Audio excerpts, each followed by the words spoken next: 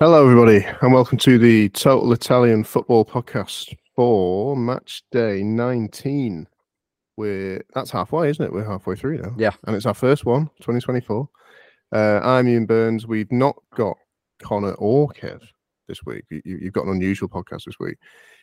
Connor is busy in a general manner, and Kev is away. He's in, I think, the Dominican Republic or somewhere of that ilk. Having a very nice time out. So he's been riding horses and all sorts. So I'm joined by Vito, as you might expect. Say hello, Vito. Hello, Ewan. How are you? I'm all right. Long day, but we're getting there, near the end of it. You've not had any day at all yet, have you? No. Like you pointed out many years ago, that I'm in the future. So yeah, you are. It's 2025 where you are. A bit earlier than 1025, but yeah, not too far. 2025. Oh, not that far. And we're also joined for the first time by Ben Dixon, who, if anyone is eagle-eyed on Total Italian Football, you might have spotted articles from Ben. But yeah, with Connor and Kev gone, we've scraped all the way at the bottom of the barrel, and we've dug up Ben. How are you doing? I'm good. Making a debut, so I'm happy to be here. Yeah, and Ben's based in England, so it's late night for him, like it is for me. The opposite of Vito. Right, action. We've had 10 games, no Monday games this week, so we've had a lot already. Friday night, Bologna 1, Genoa 1.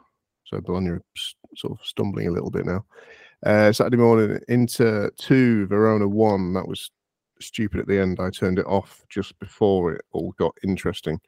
Frosinone 2, Monza 3, Lecce 1, Cagliari 1, Sassuolo 1, Fiorentina 0. And then Sunday, Empoli 0, Milan 3, Udinese 1, Lazio 2, Torino 3, Napoli 0, which is awful. Salernitana 1, Juve 2, and it all ended just now with Roma 1, Atalanta 1. We've got, I'd say, multiple choices of where we could potentially start. I might plump for Inter just for the sake of chronology. Inter 1-2-1. Obviously, they dropped points the weekend before against Genoa, so they needed to bounce back. And Lautaro scored very early, so it seemed pretty obvious what was going to go down. And then, quite literally, nothing happened, which is why I then turned it off to watch some FA Cup football instead. It was still 1-0. There was maybe 20 minutes left of Inter. And to sort of show that I still think I was right to turn it off, the highlights package for this, the Verona equaliser in the 70-something minute is about 40 seconds into the highlights package. They literally showed the goal and then just jumped to the next goal because absolutely nothing happened. Thomas Henry scored the equaliser. It pretty much hit him and went in. And then it all went mad because, among other weird things happening, Frattesi got the winner in the 93rd. Lazovic got sent off. Vito, you were covering this. I don't know if you were more eagle-eyed than me. I couldn't see from the highlights what he got sent off for. Did you spot it? I didn't notice any particular infringement, so I just assumed that it must have been for dissent. Maybe the ref just went mad, just lashed out. Thought that you can have a red card while this is all going on. Yeah. And then at the very, very end, I think it was like 98th, it looked, Verona obviously were trying to score. Then Inter went up the other end, sort of messed up a chance where there was no one in the goal. And then the ref called it back for a penalty back at the other end for Verona because Damian had booted somebody up in the air. And Omri stepped up and scuffed it in the weirdest way, hit the post, and they missed. And it was all a massive drama. Vito, you covered this for total-italianfootball.com, and were Inter worth the win, even though it came about in a weird way? I was having a bit of this conundrum after the game, and part of me says yes, and that's only because I think that Inter are a better squad. But I felt that Simone Inzaghi was a bit complacent in his game management, and he let Verona into the game. the Giallo Blu showed a lot of heart in this game. They worked hard, and it's clear that they don't really have the quality for Serie A, but I couldn't really fault their effort, and it did look like they were really sort of missing something. So when Thomas Henry came on and scored right away, it was like that was their chance. And for him to miss the penalty, that was a bit of bad luck on their end. To be honest, I think even though I said a few seconds early Inter probably deserved the win, I kind of feel that even though Verona weren't on a technical level particularly great, just for their endeavour and just for showing a bit of heart and having a crack at Inter, I think that if Henry had scored that penalty, I think they probably would have been worthy of the draw themselves. Obviously, we've talked about this a fair few times, especially in the past few weeks, of this what feels like a two-horse title race. Obviously, we've not talked to Ben about it. So, Ben, where do you stand in terms of right now? I feel like even though it's tight, I still just kind of back into to get over the line pretty much all the time. And this was kind of another example of that. Are you in that camp, or are you sort of leaning more in a Juve way? It's a really difficult one to answer, especially after they both won so late this weekend. But I think with Inter, there's always more kind of balance with it. It almost feels like, whereas with Juve, it kind of seems they will pull something out eventually, but there's always a kind of thought in the back of your mind where, for example, today with Juve, where there was just a bit missing. And like Vito said, with Inzaghi potentially being a bit complacent with his tactics and whatnot, that could push results towards Juve's favour. But with Inter, there's just always that sort of hope that there's going to get something, whereas with Juve, well, not hope, sorry. There's more of a feeling that they will get something, whereas Juve, it's more of a hope, if that makes any sense at all. No, that does. I think that is what I think, without vocalizing it, because I think I might have said it a few weeks ago that this weekend actually was quite a good example of it, where Inter sort of scraped the win, if you like, but they were ahead and in control of the game for the majority of it, whereas Juve also got a late win, but they came from behind. It always feels like Juve are closer to not getting the win than Inter are, but generally speaking, they both always do. Talk about Juve now anyway, because you were covering that one, Ben, for the website. Same question for you as I go to Vito, really. Were Juve worthy of the win, even though it came about in the way it did? Yes and no. The first half, no. Salernitana were, I don't know if the better side is the right way of putting it, but they were the more difficult side. Getting the goal in the first half was hugely important, and they were, for 50 minutes, they looked like they were going to be the side that were going to get on the better end of a result, and it looked like Juve weren't going to get anything from the game. And then you've got a red card, and instantly everything kind of looks like it's going to go in one direction from there. But it's a case where Juve have to rely on that red card, and obviously you can look at it in a million different ways and say, well, potentially this might happen, potentially it might not. But from the way the game was going, Salernitana were really, really, I don't want to say dominant, but just difficult to break down. And then losing that extra man just allowed Juve to push up and get more of a foothold in the game. And then eventually they get the first goal back, they score the late winner, and it just kind of, well, once the first goal, they get the equaliser, it just kind of feels like the game's going to go one way. It's just kind of a case of when, and then Vlahovic just does what he has done consistently and drags Juventus out of it. I quite enjoyed the way it showed how daft football is, because earlier it showed how daft it is for two reasons. For some reason, teams that get drawn against each other in the cup, no matter what country you're in, always end up seemingly playing each other the following weekend or the previous weekend in their domestic league.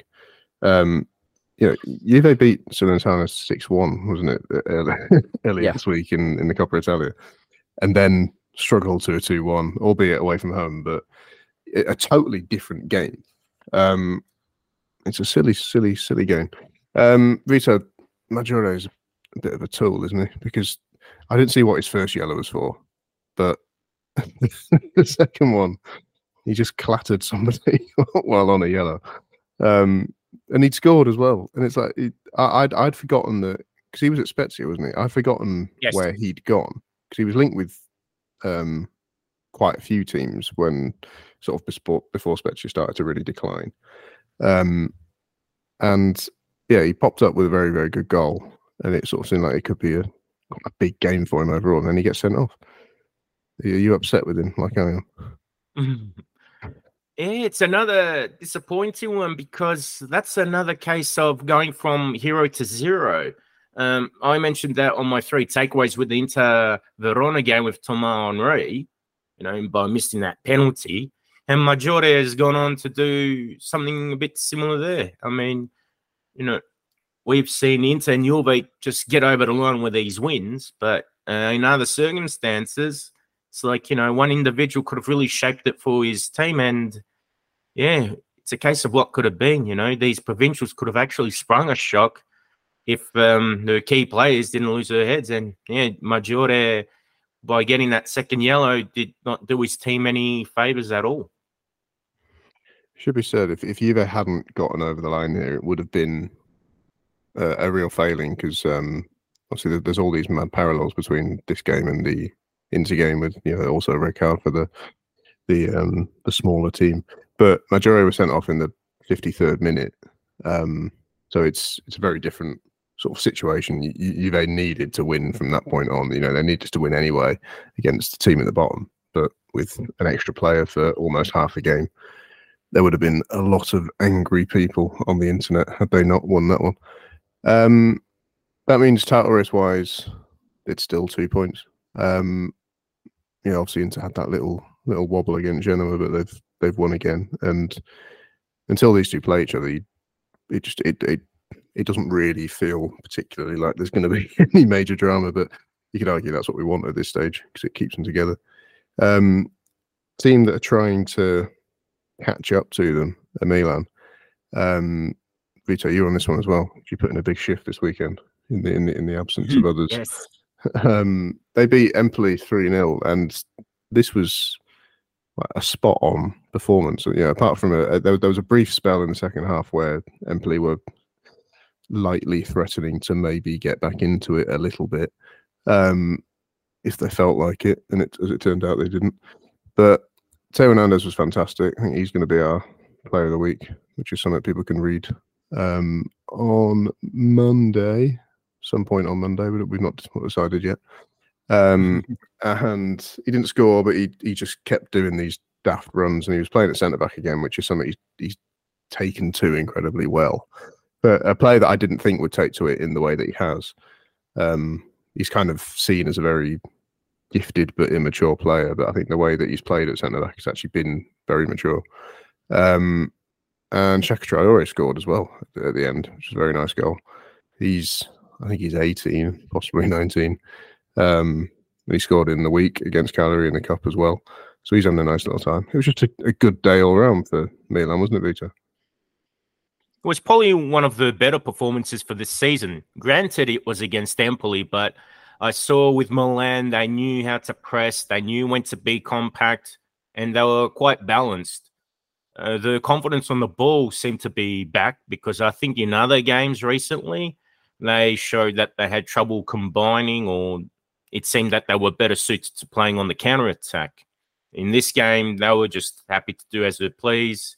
And if we're talking about specific individuals, I thought, Teo Hernandez in particular stood out because he was defending very well and he showed that typical comfort on the ball that we've become accustomed to from him.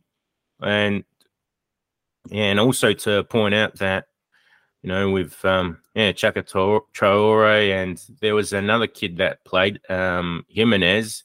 It's good that, judging from this game and even that route against Cagliari, that they've actually got some decent kids as well. So if they can, have those experienced players that are still doing well, like Teo Hernandez, Giroud stepped up to score the penalty, a few others, then these kids, they'll have some good, good mentors or good teammates that can sort of help them out. And with the vibrancy and energy, they had something extra too. So I think it was one of those games for the Rossoneri. Not much could really go wrong. Yeah, they have been obviously deeply frustrating for a lot of this season, Milan, because of the players they've got and the performances that they've managed to produce. But you mentioned various kids there. In that Cagliari game, they started with two 18-year-olds and two 19-year-olds. Apparently, that was the first time that Milan had started with two 18-year-olds since 2016. Incident. I wouldn't normally do this, but Vito, you're the sort of person who might actually be able to name the two players. Who do you think they were? It was late. It was December 2016. December 2016. Oh, that's a good one. Two 18-year-olds. I'll presume Manuel Locatelli was one of them at the time. Correct. I'd say that's the harder one, probably, actually. And the other one would have been Gianluigi Donnarumma. Correct. What a weirdo, everyone. He's not a weirdo. He's a fountain of knowledge. Yeah, like I said, I wouldn't normally do that, but I thought you might have that in the locker. But yeah, they started that with two 18-year-olds, which were Jimenez and I think it's Luca Romero is 18, and then there was Giancarlo Simic is the other 18-year-old, and then Luca Romero and Shaq Traore, I think, are both 19. And Giancarlo Simic has been involved for a few weeks now because they've got no defenders, and has been very solid. He got a goal as well recently. Alex Jimenez, like you said, came on in this game and looked very solid. He had one very good run as well. He's on loan from Real Madrid, incidentally. I think it's 5 million they can pay to keep him at the end of the year. So yeah, it's something we don't see a massive amount of compared to other leagues, is players of that age coming through and having a genuine role in the first team. Obviously, it's been partially forced by injuries. Someone like Shaq Traore being involved, that would have been Chukwueze, were he not he's gone for AFCON. But if you're in poor form like they are, it's not a bad thing from a sort of neutral perspective to see Pioli giving that sort of player a chance. Ben, the first goal, that was a very nice goal, wasn't it? Talk to me about the goal. It was just really, really nice back to front, quick, and it's something that we haven't seen enough of this season. I think it just everything flowed, and it's been rare to see that. And then just the finish was lovely too. Like it's a class goal, and it's a goal that you'd see from somebody that would be a contender for a Scudetto. And that's something that we haven't seen enough of from Milan, just showing that little bit of class in games, and showing that today, especially with the situation that Pioli's in, brings a little bit of confidence, kind of as a case of, even if Pioli moves on in the summer, that Milan can turn on the style if they need to. And against Empoli, who are a side that are going to struggle towards the end of the season, you need to be able to prove that you can make things flashy and provide a bit of confidence for fans as well. It was I can't remember if it was Emmanuel Jazzy that Leao skinned to set up that goal, but either way, he gave Jazzy a horrible time down that side for quite a lot of the game. And Loftus-Cheek is one of them players. He's a silky player, and that was a very silky finish. It's a sort of goal that it feels like Milan have nearly scored quite a lot this season, and it actually came together. But let's get more negative and angsty now, because we're going to go to Turin, where Torino beat Napoli 3-0. I think it was last week on the pod, or week before, whatever. I said something along the lines of, I'm not saying that Mazzarri should be like imminently sacked, but I can vividly picture a world where Napoli get to another manager this season. This sort of result is the sort of thing that would rapidly accelerate that, especially with somebody like De Laurentiis there, who, you never quite know what he might do next. I wouldn't put it past him at all to just get rid of Mazzarri pretty quickly, because there has been no noted improvement. If anything, they've gotten worse than they were under Rudi Garcia. Highlight of this game by far, though, was Pasquale Mazzocchi has moved. First bit of news, he's moved from Salernitana to Napoli about 2 days ago. Didn't know that had happened, but apparently he's boyhood Napoli fan. So it's a very nice move for him. He came on in the second half, and within 4 minutes he got a straight red. And it was really, really a red as well. It was an awful tackle. I don't know what on earth the plan was in his head. He literally went studs in on someone's thigh. I assume he was just extremely fired up, and he just flew into the guy. And that was at 1-0, and then it very quickly became 2-0, and then Buongiorno got the third.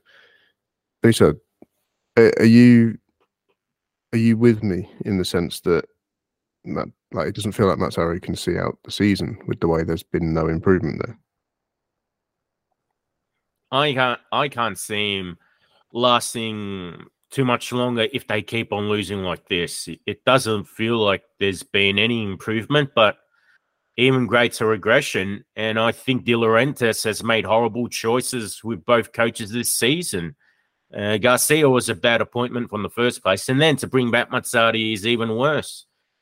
He hasn't brought stability. In fact, it just looks like the team has become more dejected and lost. So, it's very disappointing. And this goes beyond, Mazzocchi getting sent off for such a reckless challenge. Just, for them to even go down at this, early on like that way, it's quite disappointing. They just look like a complete shadow of the team that they were last season. And look, I don't know if there have been any rumors floating around that Mazzarri's going to get the sack anytime soon. But if it was me, I personally think that De Laurentiis needs to bite the bullet and just say, get Tudor in, get someone who's got a clear idea on how to play football, and just give him like a 2-and-a-bit-year contract or something, not this 1 year. Just build with him and take it from there, because Garcia and now Mazzarri have really taken this team backwards, and they have undone Spalletti's great work badly. Yeah, they wanted Igor Tudor at some point in the past anyway, didn't they? But yeah, like you say, the Garcia appointment was odd. And then the Mazzarri one is worse. It's even odder. Obviously, they're now for this game and beyond. They're now without Victor Osimhen as well, because he's gone to AFCON. And Nigeria are one of the teams that will be expecting to, they're not expecting to go out in the group stage. He probably will be gone for a month or best part of. But then that him being gone is going to be a massive blow to any team. But that doesn't excuse this sort of performance and the sort of performances they put in while he's been injured earlier in the season. Yeah, you've hit the nail on the head. At the end of the day, you're looking at goals conceded, and if we're being completely honest, are Napoli going to score 4 goals? No, they've not looked like they're going to for quite some time now. So it lies a lot deeper whether Osimhen and Kvaratskhelia are playing or absent, because defensively they've been a shambles in recent weeks. And me and Vito spoke about this very much so recently on Twitter, pretty much after every game. And defensively, there's always been something where we've said there's something wrong there. And again, it's no different today. They looked really, really timid for the first goal. They just switched off from the deflection. Just there was absolutely no structure to it. The ball went, and then they just expected it to be elsewhere. And there was about 5 players around the ball, but nobody's actually looked for it. And then the second goal, sorry, he's just allowed to shoot. So it's a question then of how defensively do you go from Spalletti and the defensive shape there to Garcia, and then Mazzarri, who just like we've said, they look an absolute shell of themselves in all regions, to be honest, because even going forward, they don't seem as bright as they were last season.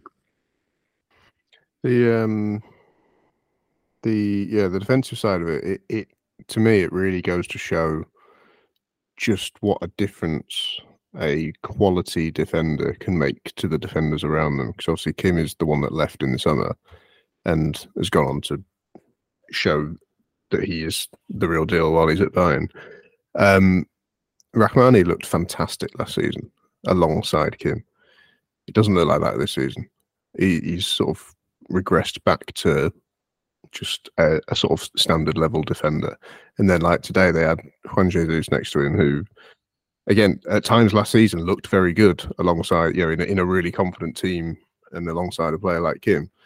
But you know, there's a reason he's just sort of been kicking about various teams, not doing massive amounts for quite a while. He's a solid but unspectacular defender, and not the sort of defender who, alongside Rachmani, is going to, you know, defend a league title. Obviously, that they bought in Nathan.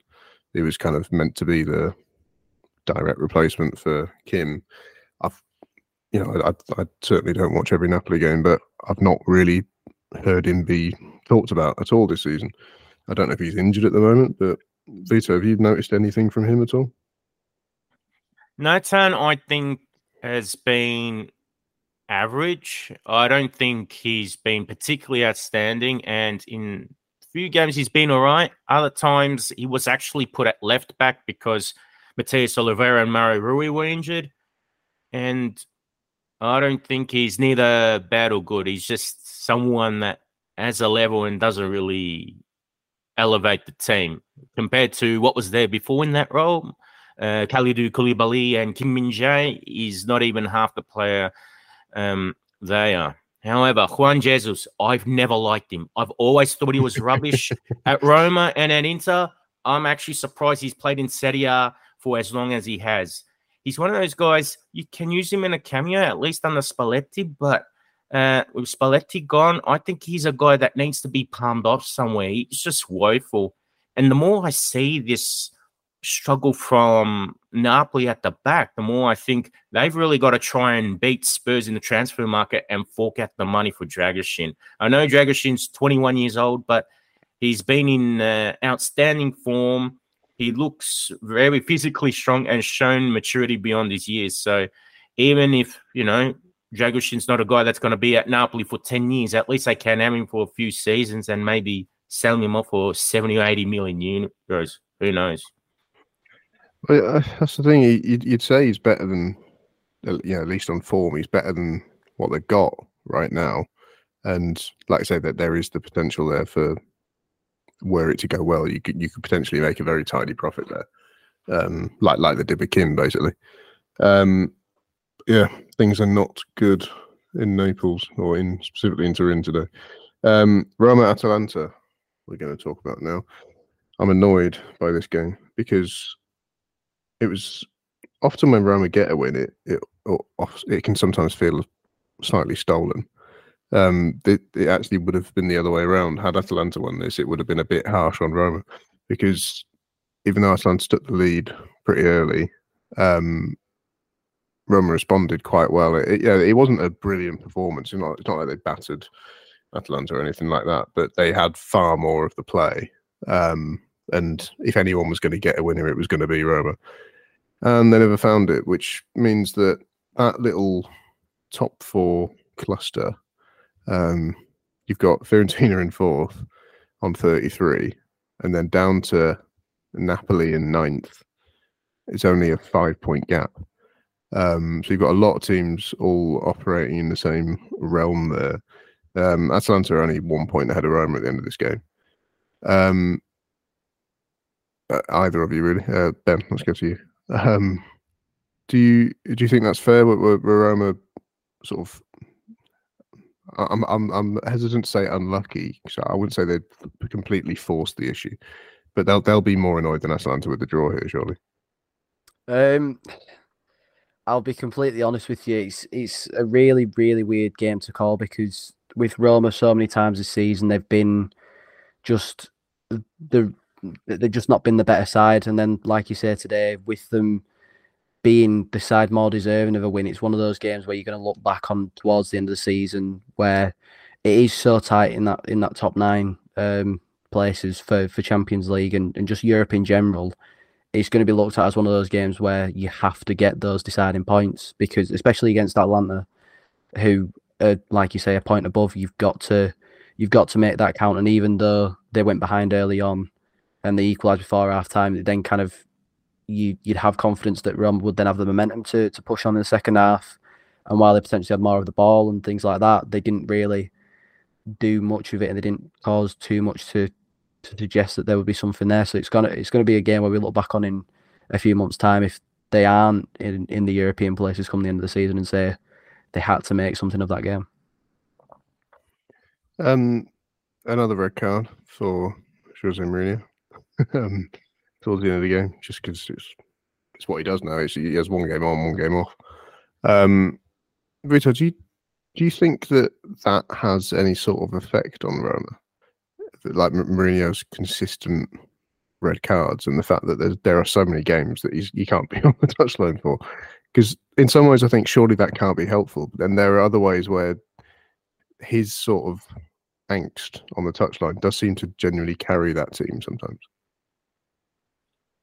I think he does what he does because it creates that siege mentality in the locker room, that it's an us versus them mentality, or in this case, it's Roma against everyone else. So perhaps he does that to roll up the players, fire them up. However, sometimes I feel that considering that he's 60 years old now, I think that's, a bit of immaturity on his part, that, you can't just keep going on at the injustices with the refereeing and keep blaming the refereeing for the quality of your team. Ultimately, even if you just use that on the outside to say that, the refereeing stand in Italy is poor, I think there's still just a lot of issues with Rome as a team, the depth issues, and also how they've generally performed. So I won't talk about necessarily how they performed against Atalanta today, but I think in general throughout the season, they haven't looked convincing at all in Serie A, and perhaps the Europa League's been the place where they've looked a bit more positive on the basis that they do face weak opposition, with all due respect to Slavia Prague and the other teams in the Europa League group. Yeah. We'll go through the other games. I'll just chuck each game at each of you for a vague thought about one of the teams, whatever you like. Bologna 1, Genoa 1. Ben, are Bologna derailing slightly, or is this not too much to worry about? I wouldn't say it's too much to worry about just yet. They've performed well so far, and they're still in a very good position with stuff. So I wouldn't say it's a derailing. Like, if you look at the results before the past 2 weeks, they've not lost in an awful long time. So I wouldn't say it's a derailing as such. Potentially a bit of cause for concern, yeah, but I think that it's nothing where you kind of sit and you scratch your head and say, how long have they got where they're in this conversation for Europe? Frosinone 2, Monza. Also, Vito, do you want to talk about Bologna? Oh, just a quick bit. Yeah, I just think that I watched the second half of that game and I thought that, what's his name? Josef Martinez. He had a very good game for Genoa. And I think one of the issues with Bologna is they do have a lot of possession, but they don't generate enough shots. So at least this time they did do that. But I also reckon that now that Riccardo Orsolini is slowly getting back to fitness, I think that once he's fully fit and also once he's switched on, I think that's going to help Bologna a lot, because consistency issues have been a major issue with him. On his day, he's fantastic. But if he was able to just have a consistent run and just have a great second half of the season, I think that would help Bologna a lot and take some pressure off Xerxes too. Yeah, very true. Frosinone 2, Monza 3. Frosinone were very, you could say they're still fun because, it was 3-2, but they were more fun in a winning way earlier in the season, but they have started to drift a bit, haven't they, Vita? They've lost the last 4 in the league, and they're down to 15th now. Yeah, it's not looking too good result-wise at the moment, and I think a lot of it's been the necessary forced in formation changes, to be honest. Recently, Di Francesco's gone for a back 3 formation. They are missing a natural left back, Riccardo Marchizza, so I think that's been problematic. And also Luca Mazzatelli, the captain and key midfielder, he's only returned from injury recently, so he's slowly getting back in the team. But there are still some teething issues, if you like, because they are a very young team. And watching this game, Monza just really cut through them, and they did. And Monza didn't need Andrea Colpani to have a good game at all. It was mostly just Valentin Carboni and Danny Motta just cutting them apart on the counter attack. And once they did pull a goal back for Frosinone, they did look a bit more lively, but it's a case of they lack the cutting edge. Yeah. I'll spare either of you Lecce 1, Cagliari 1. But I will say that Ranieri's done a very good job to get Cagliari into a position now where they're going to be in the relegation fight through the whole season. But when the season first started, it felt like they could be the sort of team that gets cut adrift very quickly. And they're just about picking up the odd point or the odd win regularly enough. You know, they're 17th now. They're right in there, but they don't look as awful as I thought they might be, Vito. One of the keys, in my opinion, is that Ranieri's made a change in goalkeeper. They had Radunovic, if I got his name right, starting in the early games, and he looked woeful. And he was responsible for 2 of Milan's 4 goals in the Coppa Italia game midweek. So it goes to show he was a horrible choice. But with Simone Scuffi in goal, I think he's been a bit more reliable, and I think that's just filtered through to the rest of the team. Sassuolo 1, Fiorentina 0. What is there to say about this? I'm opening this to the floor. Nothing's coming to me for this game. Fiorentina, nothing went right for. Go on, Vito, go on, if you want to. Okay, look, I'll just say that, yeah, for Fiorentina, this is a very bad result. Although they're still in 4th place and have a Champions League spot, this is a bad result for them because, you know, afterwards, this would give Bologna a bit of a chance to sort of catch up. And I think Fiorentina in this moment of time need to build more of the momentum and be able to sort of put teams away so they can have a bit more security. Otherwise, you know, games like this is what allows their rivals to get back in or give them a bit of confidence and belief to say, you know, we can take this 4th place away from Fiorentina. And I reckon Bologna and the teams below them, if Fiorentina don't start scoring goals again, I think they'll capitalize on those slumps in the next couple of weeks. A team that wants 4th, Ben, is Lazio. They won 2-1 away at Udinese, which we don't like Udinese in this parish, but it's not an easy place to go and win, generally speaking. Lazio have won 3 in a row now, and they kind of exhibit how in that little section of the table they were floating around 9th, 10th for a little while, and then now they're up to 7th with those 3 wins. It's all changing very quickly there. How much of a chance do you give them in a big picture sense of getting top 4? You know, there's a lot of competition for it.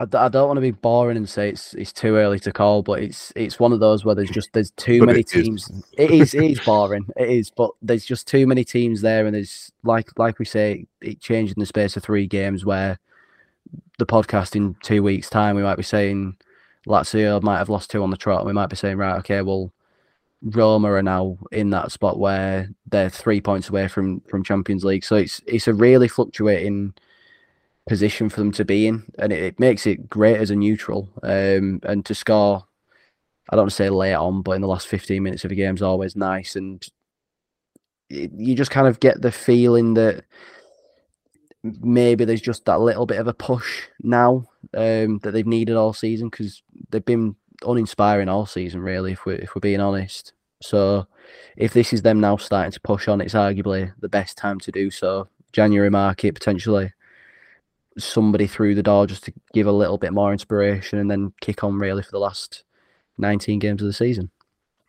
The other action today was in Cremona. It was the Supercoppa Femminile final, and Juve won 2-1 against Roma, which sort of adds a little bit of intrigue to when the league action comes back, which I'm pretty sure is next weekend. because obviously Roma have won all of their games in the league while Juve are trying to chase them and currently not managing to do it. But the fact they've won this game, they still need to play each other 3 more times before the end of the season. So if they've got Roma's number, then they can catch them. Connor and I will have a podcast about that coming in the week at some point for Patreon subscribers. The nice thing at this was at half time, I think we're a year and a day or a year and 2 days on from when Gianluca Vialli died, and Cremonese have named today. They did it at half time. They've renamed one of the stands after him, and it was a sort of nice little presentation in the pouring rain, with lots of people crying and a violin and everything. It was all very nice.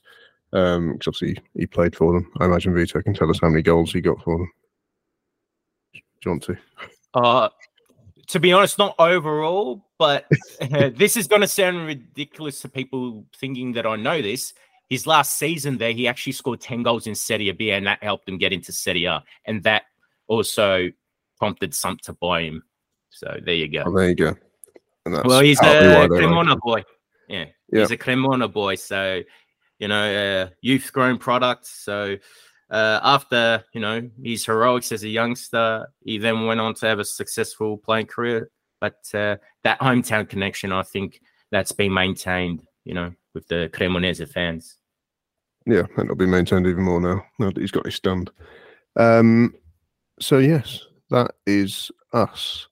When are our next matches? They're just the coming weekend. We've got non-stop weekends now. Milan Roma is the standout of next week's games on the Sunday night. That'll be very, very interesting at the San Siro. Reminder, patreon.com/Total Italian Football.